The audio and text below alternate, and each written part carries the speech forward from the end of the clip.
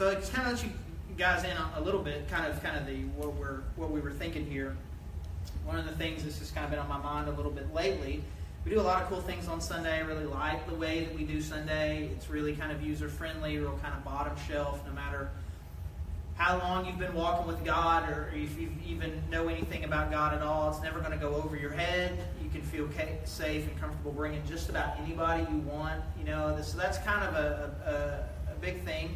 We don't really want to adjust that for Sunday, but also we feel like this has kind of left a little bit of a gap of just kind of what we'll just kind of call next level theological depth of understanding. And so I value that. It's important. And I'm thinking, well, where can you do that? Well, you can't do it in small groups because, most small group leaders aren't particularly equipped to teach doctrine. And so I was just kind of brainstorming a little bit about some different ideas. And I was like, man, what I would like to do, I think, is like maybe just record like a video series that we could put alongside our podcast that could be used in a lot of different ways. So then it goes from that, and I'm like, well, if I'm going to do that, and we're going to go through all the thing to kind of set up cameras and do all this, I kind of asked the question, what do you think anyone would want to just come and watch that? And then, I don't know, maybe. And then also we'll just see. And so we decided to make it kind of part of our Cultivate series, classes that we've done. And so I say all that to kind of let you know kind of the format of what's going to happen. This is not going to be particularly interactive. So what we'll do is we're going to do a hard break here at some point, then I'm going to pretend like I haven't said anything. And that will be the start of the video. And then what we'll do is we're going to do 2 sessions tonight. One, both under, approximately 20 to 30 minutes. And then what we'll do, this will be the bonus for you, is that in the break in between, the video folks are going to switch some batteries and we can do questions. We can do some Q&A, so if you have any kinds of questions. So what we'll do is we'll do one segment, and then we'll do kind of a hard break, and then we can interact a little bit, do some questions. The video guys will get things back up going again, and then we'll do session 2, and then we can do some more questions. And so I wanted to kind of let you guys know, really glad that you guys are coming. Right now, our plan is to do this once a month, and if it turns into a big thing, and it turns into something that people have a huge amount of interest in, it could become more than that. In my mind, this particular series is 12 sessions, which would then be 6 times. And so, after about 3, 4, 5 of these, if there's a lot of momentum, there's some other different sorts of things I think would be really good for this as well. See what kind of, how many people are watching this, looking at videos and stuff like that. So we want this to be something that really kind of fills a gap. And so, again, really glad you guys are here. Anybody who happens to be online, glad you're there.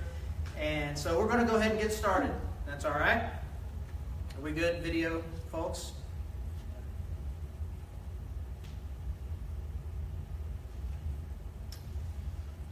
All right, welcome to our first session of what is going to be a 12-part session on just basic systematic theology. Here at the Grove Church, we really value talking about God in a way that is very practical and really down to earth, especially on Sundays when people of just any sort of background to feel like that they can come and hear God's truth. But we want to be able to create something, some sort of a video series that you can use either in your small groups and one-to-one or any kind of setting to kind of help you go to another level in the depth of your knowledge. And so this first series is going to be a 12-part series. It's on systematic theology, which is a really fancy word. And so if you've been around the Grove, you'll know we don't use a lot of fancy words. But today it's just going to be fancy word overload. And so systematic theology, so make sure you even understand what we're talking about. Theology is the study of God. Anytime you have ology at the end of something, it's going to be the study of. And so theology is the study of God. And what systematic theology is when you're able to take the different aspects of the things that Christians believe, their theology, and put it into good categories. Where I understand what the Bible says about the Holy Spirit. That's a category. It's a system. I understand what the Bible says about the Bible. I understand what the Bible says about the church. And so you're able to put theology into different categories. And you're able to put these different categories, you can kind of understand, big picture, what are the truths that we need to believe as followers of Christ. And so I've been going through Philippians with a small group that I lead. And this passage just came up this week. Philippians 1, 9 to 11. This is Paul praying for the Philippians. He's talking to them. He says this, "And this is my prayer, that your love may abound more and more in knowledge and depth of insight, so that you may be able to discern what is best and may be pure and blameless for the day of Christ, filled with the fruit of righteousness that comes through Jesus Christ, to the glory and praise of God."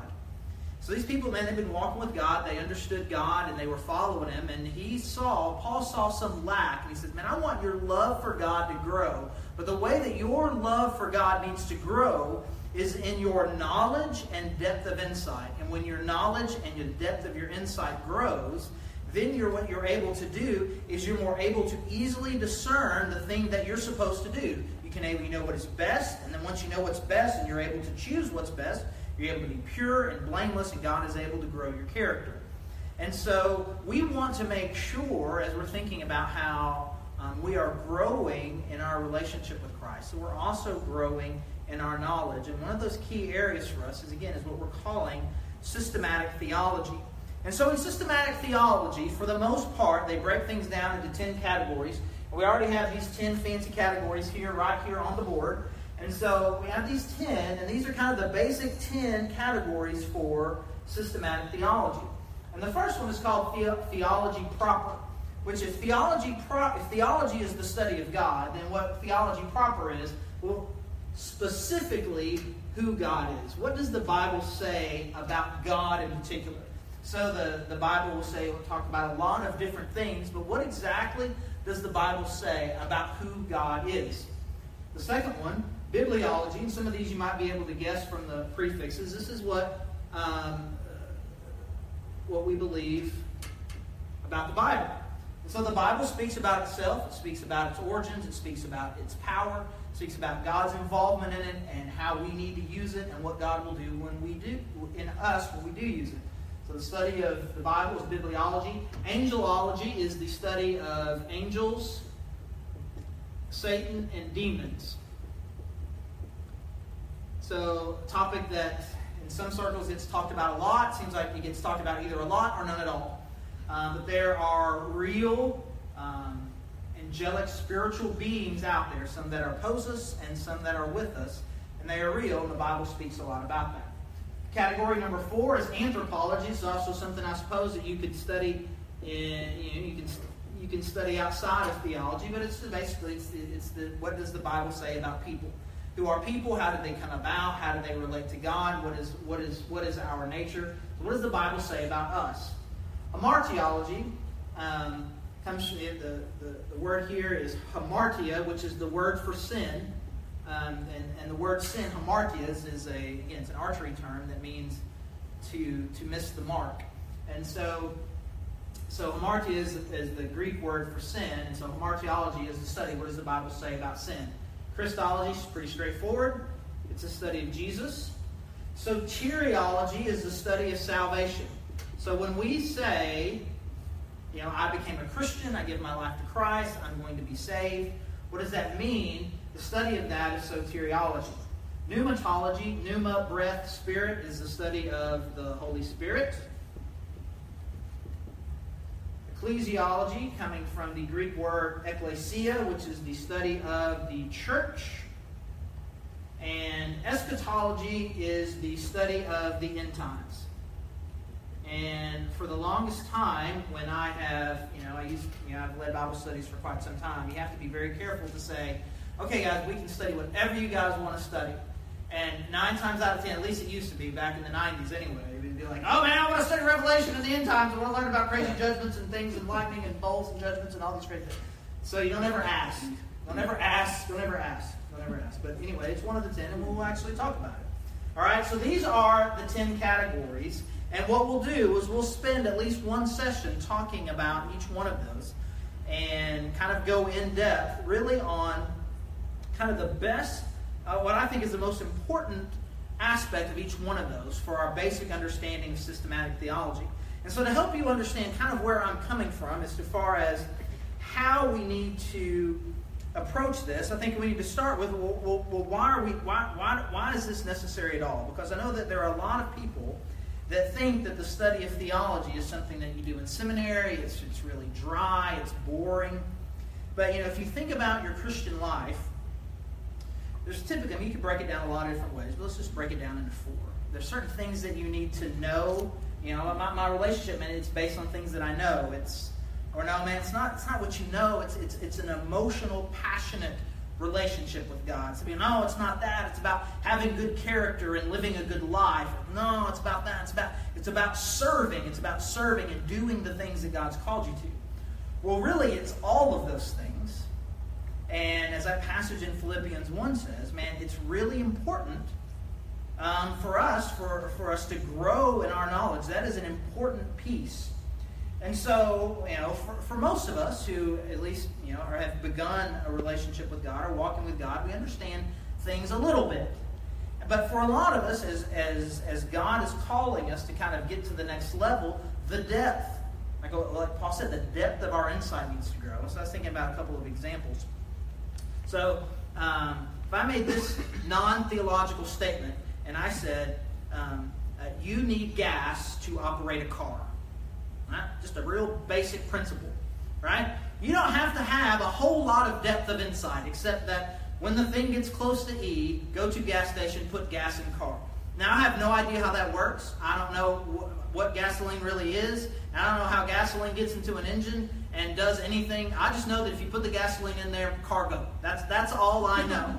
So, I will be fine. If you let me borrow your car, it will not run out of gas. I know that it needs gas. It'll be fine. If you want someone to operate on your broken engine, you probably need someone who understands a little more depth of insight as to what does it mean? How do engines work? How do cars work? And if you're certainly going to build a car, if you're going to manufacture a new car, there's a new depth and level of insight. And so we may have the kind of insight that gets us to a certain level, but what if God's calling us to something deeper? Well, here's another statement that is a little more significant, which is this. I am my daughter's dad. Okay? So I have 3 daughters. One is 19, one is 16, one is 5. And they all 3 understand that I am their dad. Yeah? But what does it mean to the 5-year-old? What does dad even mean? What does she think? Well, for her, it's just as simple as he's the guy that loves me and takes care of me. It is a very simple, pure, beautiful, relational thing that she believes. And that is perfectly satisfactory for where she is at 5. But there is going to come a day in her life where that knowledge about who I am and what it means for me to be her dad, and again, her relationship's different than her older 2 sisters because she's adopted. And so as she begins to understand, what does it mean to be a dad and what does it mean to be an adopted daughter, her depth and knowledge and her insight is going to continue to grow. And as it does, our relationship will grow, her knowledge and confidence in who she is, and our relationship will grow. And so there are some basic truths that we believe and understand as followers of Jesus Christ, and maybe we understand them just a little bit. But the greater and deeper that we can go, not only will we grow in our own relationship, but then God will be able to help us, use us to help other people. So as we think about, again, just kind of these categories, I think it's important for us because if it seems to be pretty common that churches like to fight about things, and we like to attack each other, and we don't seem to really know the difference between really things that all Christians believe and the things that unite us and the things that we disagree on, and it should just be fine. It can just be fine. We don't all have to agree on everything. But what happens is we think, well, this is what I believe, and I'm a Christian, and this is what Christians believe, and all Christians should believe it. If they don't believe it, we just get out of control. And so I think there's another category that I think it's important for us as we are figuring out, man, what it is that I believe, what it is Christians believe, and how to interact with people who see things just a little bit different. So I have kind of 4 categories that I would like to talk about. And the first one is this, and this is probably, we start at the bottom. This is the most important one. What are the things that are essential? When I say essential, I mean to become a Christian. It's the kind of thing that if you believe these things, you are a Christian. If you do not believe these things, you are not a Christian. There are things that make people Christians, and there are things that make people Muslims. Things that make people Christians, things that make people Buddhists. There are things that make people Christians, things that make people Mormons or Jehovah's Witnesses. Things that are Christian-ish, Jesus-affiliated, but are not Christian. And so what are those things? It are those things that you essentially must believe in order to be a Christian. Okay? And on top of that, I'm going to say, and this is where my little drawing here gets way out of bounds. And maybe 5 years from now I'll have a better drawing. Because what I'm going to say here is foundational. And you're like, dude, you can't call something foundational and it's not the bottom layer, by definition of foundation. Like, dude, that's your foundation. But let's just say, essential to become a Christian versus foundational for Christian living. And so these are the things that get you in the door. Now maybe as I'm saying this, someone more creative than me is going to come up with a better illustration just even the next few minutes.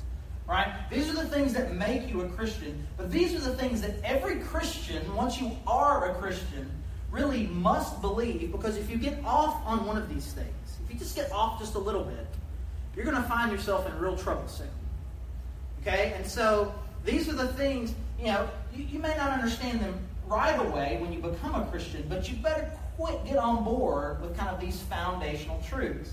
And on top of that are things that we're just going to say, man, these things are important. They're important, important to understand, I understand kind of the issues here. I understand why Christians see these things in different ways. I've looked at it, I've studied, I've read, I've thought about it, and this is what I believe, and I think this is important, but I'm not going to get bent out of shape that this person over here, this church down the street or across town or whatever, sees this a little bit different. And then on top of that, I just want to make sure that we have this category.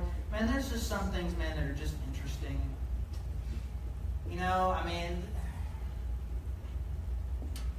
This one, eschatology, what is the 7th bowl judgment, and when the trumpet blows, and who's going to do this and what. And people get really interesting about that, especially, there's books and movies, and, once you can illustrate it, cool little timelines, and it's kind of interesting.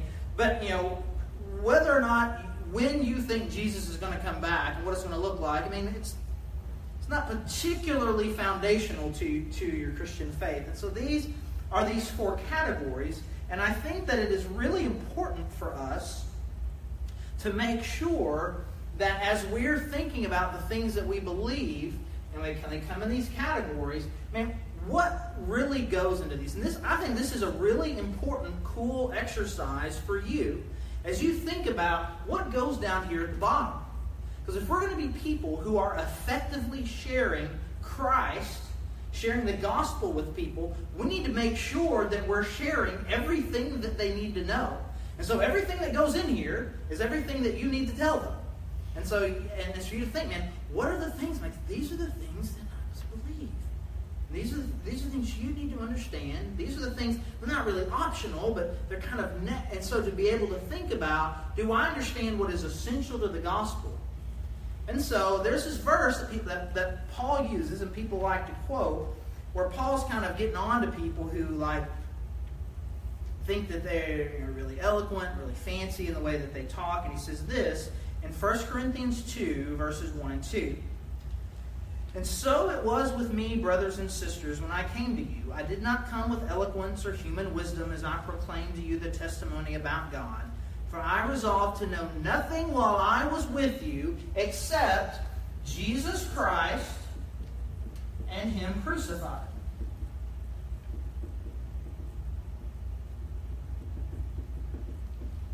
So a real simple. Now, there's lots of things you can talk about. There's lots of things, lots of cool ideas out there, lots of things to think about. Things are real important. But when I came to you, this is it. And so this is just it. This is everything. These two, 1, 2, 3, 4, 5 words. And so, I get the feeling that this is Paul's answer to this. And that sounds really good. That sounds really simple. But can we just break those 5 words down a little bit? I'll say it a little bit different because this is a phrase that we like to use. Jesus died for my sins. Man, you want to share the gospel with a 7-year-old, 6-year-old out there with little kids, man, you want to say it's, you understand Jesus Christ died for your sins. Man, you talk to a kid, you say it enough, man, they understand in a real, simple, basic way. They understand. Jesus Christ died for my sins. Jesus died for my sins. Okay. And he said, well, then there's only one thing that's essential. And you can say it in 5 words. Well, I have a few follow-up questions. Who's that? Okay? I mean, let's just imagine that you're saying these 5 words to someone who has no familiarity at all with Christianity. And you say, man, there's only one thing that you need to believe. Jesus died for my sins. You're like, who's Jesus? What's a sin? And how on earth does one person dying have anything to do with my sin? Even if I figure out who Jesus is, even if I figure out what a sin is, what does this dude dying for my sins? How does his death have anything to do with my sins? I mean, you can replace it. Jesus bought a bunny rabbit for my sins. I mean, what is his death? And honestly, we have this pronoun here. Who are you? And so, in these 5 words, I need to understand who is Jesus? And what specifically about Jesus do I need to know? He was the Son of God. He was the Messiah. He was being born a virgin. Does that matter? I mean, we talk about him dying, but he also came back to life. Is that important? That seems like a big deal. We celebrate it Easter all the time. What do I need to know about Jesus? You can say it's simple. But there's a lot here in just that one word. And then to explain, how does one person, whoever he may be, how does his death affect me at all? What does it mean? Then you start talking about Jesus being a sacrifice. And in order to understand that, you need to understand what a sin is. And what a sin is something bad that you've done against God. God, now you're bringing this guy into the equation. Who's that? And what on earth do I have to do with him? Because none of this matters if he doesn't even care who you are. And so there's some things God cares about me. It matters what I do. And so these are some very basic theological truths that we put into this real compact statement. Jesus died for my sins.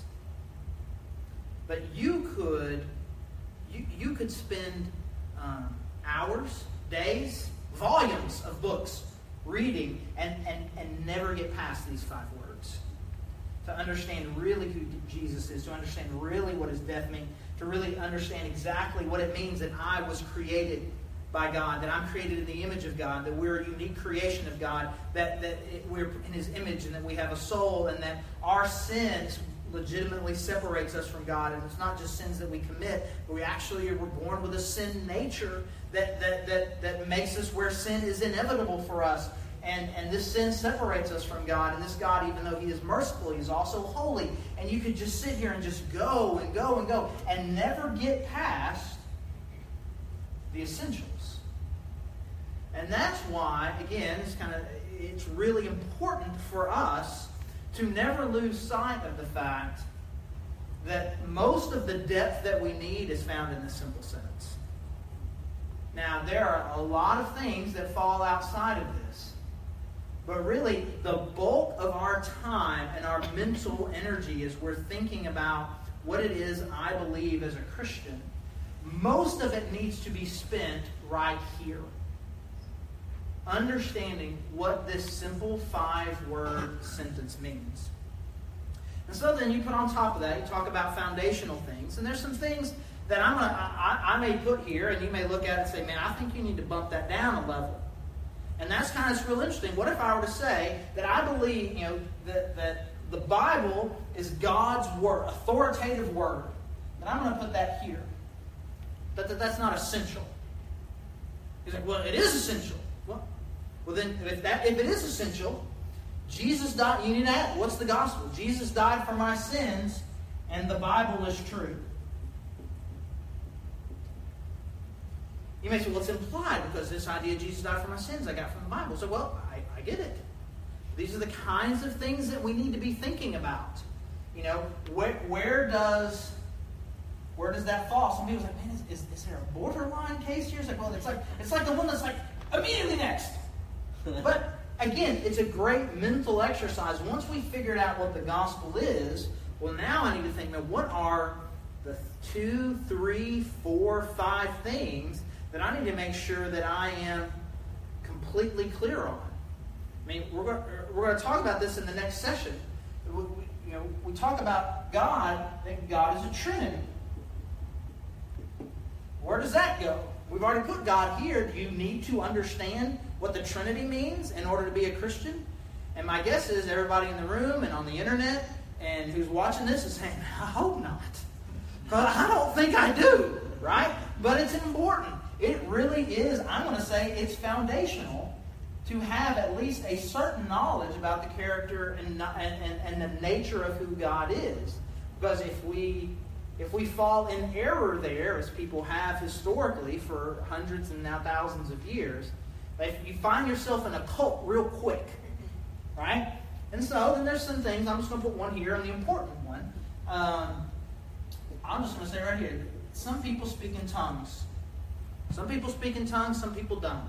Some of the people who speak in tongues say everybody should speak in tongues, and some of the people who don't speak in tongues say nobody should speak in tongues, right? And so you kind of got this whole thing, and it's important. You need to study it. You need to understand. You need to understand the gifts of the Spirit and what that means, and you need to come to a conclusion for your own life based on what you believe the Scripture says. But the fact, you need to understand, wherever it is you come down on that, you need to understand that there are great, awesome, potentially greater and more awesome than you people out there who have come to the opposite conclusion.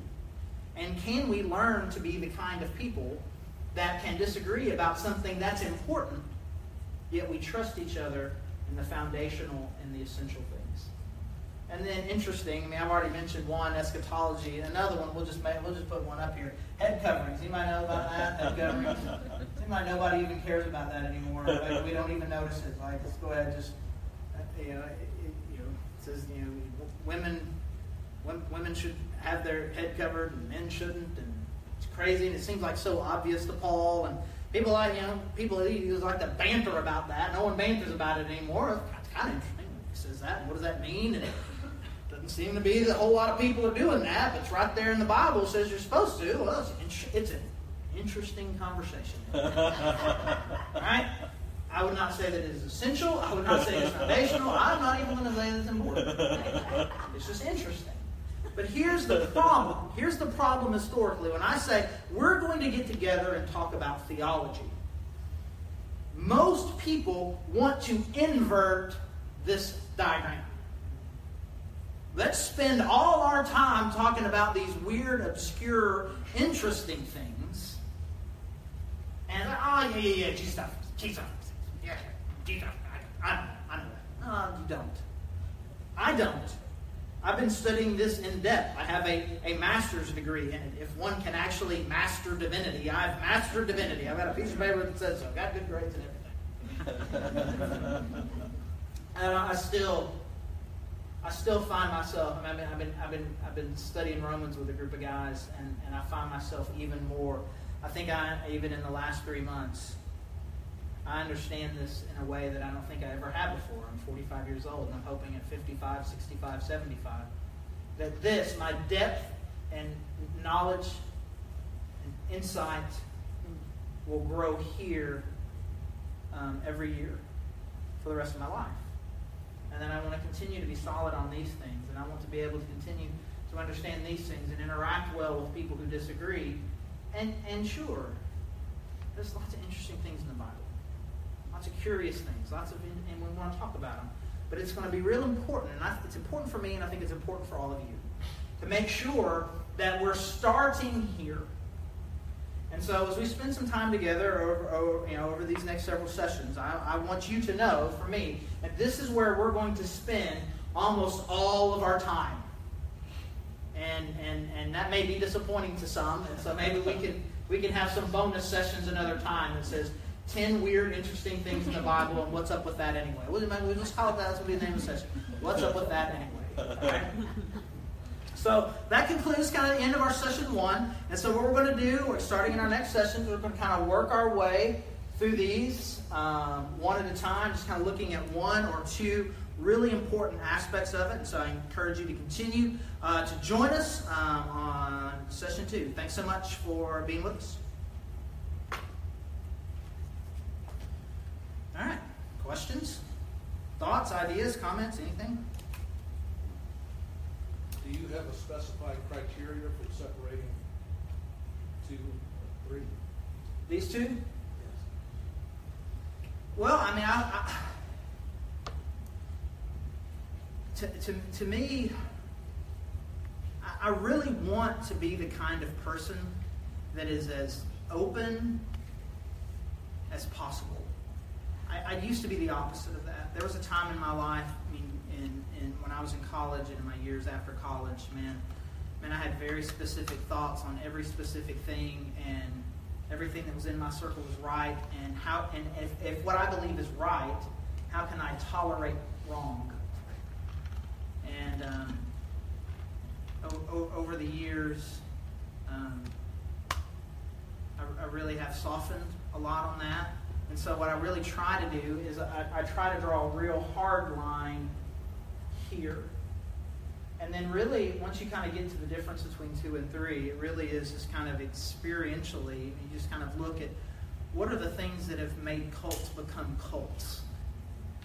And what are the things that, when you get a little bit off on them, what are some of the things that really just seem to shipwreck a person's faith real quick? Some things that I would put into that category are what some people call once saved, always saved, which isn't great. I don't love that name. I prefer the name security of the believer. Because if you begin to believe that my salvation is dependent on how good I am in the years to come, then I'm going to lose sight of the fact that this whole thing was free in the first place. And so people get off on that. And most cults start by forgetting who Jesus really is, or eliminating the Holy Spirit in some way. And here in just a few minutes, we're going to talk about the Trinity and kind of the 2 extremes that people have gone to historically on the Trinity. And so I put those things in there. Obviously, the Bible is really important. Once you kind of crack the lid a little bit, you can't trust everything in the Bible. Well, next thing you know, you're not trusting anything in the Bible. And so I come to it. Obviously, I've got at least one thing that the Bible says that I'm like, it's not. We have to have good interpretation methods, and we have to understand the difference between something that is universally true forever and some things that just kind of speak to individual circumstances at a different time. But that does not mean that it's not all authoritatively the Word of God. So we start to get off that, people drift. I'm going to add one to this that if you want to come back to, we'll talk about it in session 1, 2, 3, 4. Okay? Did Adam and Eve have parents? What? That has to do with creation and evolution. And so you can believe a lot of things, and you get lots of things all over the map, and it's billions of years old, it's thousands of years old, somewhere in between. It said 6 days, but a day to Jesus, to God, is like a billion years. Fine. But if Adam and Eve had parents, then I'm not sure I understand what this is. Okay? And I don't know who I am. If I'm a unique creation of God, created in His image, very distinct from the rest of creation. If you want to believe, I'll tell you what I believe here in a few weeks. You can believe how much you want to. About evolving, fish into amphibians to lizards and birds, and okay, But if you believe that Adam and Eve had parents and they saw those parents die, or you don't believe that Adam and Eve even existed, I mean, you are just real close to just going completely off the rails on this. And so, to me, it's kind of these things that are just kind of one-offs. He's like, you don't have to understand that to get in, but they're really the things that kind of, again, that kind of undergird the gospel really well. And so, where does the Ten Commandments fit into it? Where would you put that in the Ten Commandments? Because there's a lot of that. Yeah, I mean, so kind of the thing that when you start talking about the commands of God, and now that kind of gets into what is and isn't sin. And so to know that anything that is against the will of God is a sin, I mean, that's pretty essential. Now, it takes good Bible study methods to know what in the Old Testament still applies today, which is a thing that we're all over the map on, and we're just completely stupid about. Can I say that? Are we still? I mean, we just say stupid things. We'll yank an Old Testament verse out and say that somehow that proves something, when right next to it is a verse you don't believe. And then there's some other group that does the exact opposite. Picks the verse that you say is definitely out and use it against you. And like, well, that verse not in, well, you just said that verse right there, and we just fight. And we don't have any real, again, system, categories, knowledge, basis to say, I know what the Old Testament applies to me, what if it doesn't? You know? And so there's some great verses in the Old Testament. Now I'm gonna mount on wings of eagles. If my people who are humble and call by my name, humble themselves and pray, I will heal their land. Newsflash, that doesn't have anything to do with America. It just doesn't. It just doesn't. But it's a powerful verse that in principle is that God brings healing to people when they humble themselves and pray. The question is, what land does a Christian have? Well, America. Now we're in something completely different. Okay? And so, now all of this is just teasers to get you to come back. And so, I mean, and so we may figure out some way to kind of bring some of that in when we talk about bibliology next time, not today, to have a really good way of being able to approach the Old Testament. So, man, I'm learning a lot about the character of God. I'm learning timeless truths about God. I'm learning the way that God interacted with Israel during that time. But it's also, these timeless truths are one thing, but the character of God doesn't change. The way that he feels about people doesn't change, but the way that he has chosen to interact. He used to work primarily through a nation. Now he doesn't do that anymore. Well, that changes something. Everybody knows it changes something. Do we have a good way do we have a solid, defensible system by which we can say that this is why I use this verse that way, this is why I can't use that verse that way, and anyways. Talk already. I guess that's why we're here. Any other questions or anything? So, as far as your categories, This one or this one? Yeah, those, yeah. This one? To the left. This? Yes, those Okay. right there. In your opinion, I mean, I know essential obviously is for belief. The next is kind of as Christians in our daily walk or whatever. In your opinion, in foundational or important, where do you feel like a lot of cults kind of hit, like a specific issue or something that they hit if a person isn't grounded, like in this kind of stuff? Foundational, like you said, the Trinity. Okay, well, we'll just focus on the top two, and if you have another one in mind, we can. Both Mormons and Jehovah's Witnesses, they're very different. They're not the same, by the way. They're very different. But the two things that they have in common is they both have very different ideas about who Jesus is. The one thing that they would have in common is that they both believe that Jesus was God's first special creation, as opposed to being eternally the Son of God. How they talk about that is very radically different. And so typically, it has something to do with denying who Jesus is, and it has something to do, almost always, with a works-based salvation. So, Jesus died for my sins. Implied in what we mean by Jesus died for my sins is that this is a free gift of God. We will talk about that. We are going to spend 2 of our sessions on soteriology because that is so important. And so the big part of it is that it is a free gift. It is free. It is something that God gives. It is not something you have to pay for in advance. It's not a payment plan that you pay for after the fact. It is something that God gives to you free. And so, if you say that to a Mormon or a Jehovah's Witness, I mean, sometimes both of those groups are very creative in trying to make you feel like they agree. No, we're the same. We're the same. We're the same. We're the same. You start talking about how God's salvation is a free gift, completely and totally by grace, and you just hammer that, eventually you'll get, we are different. And if you say that is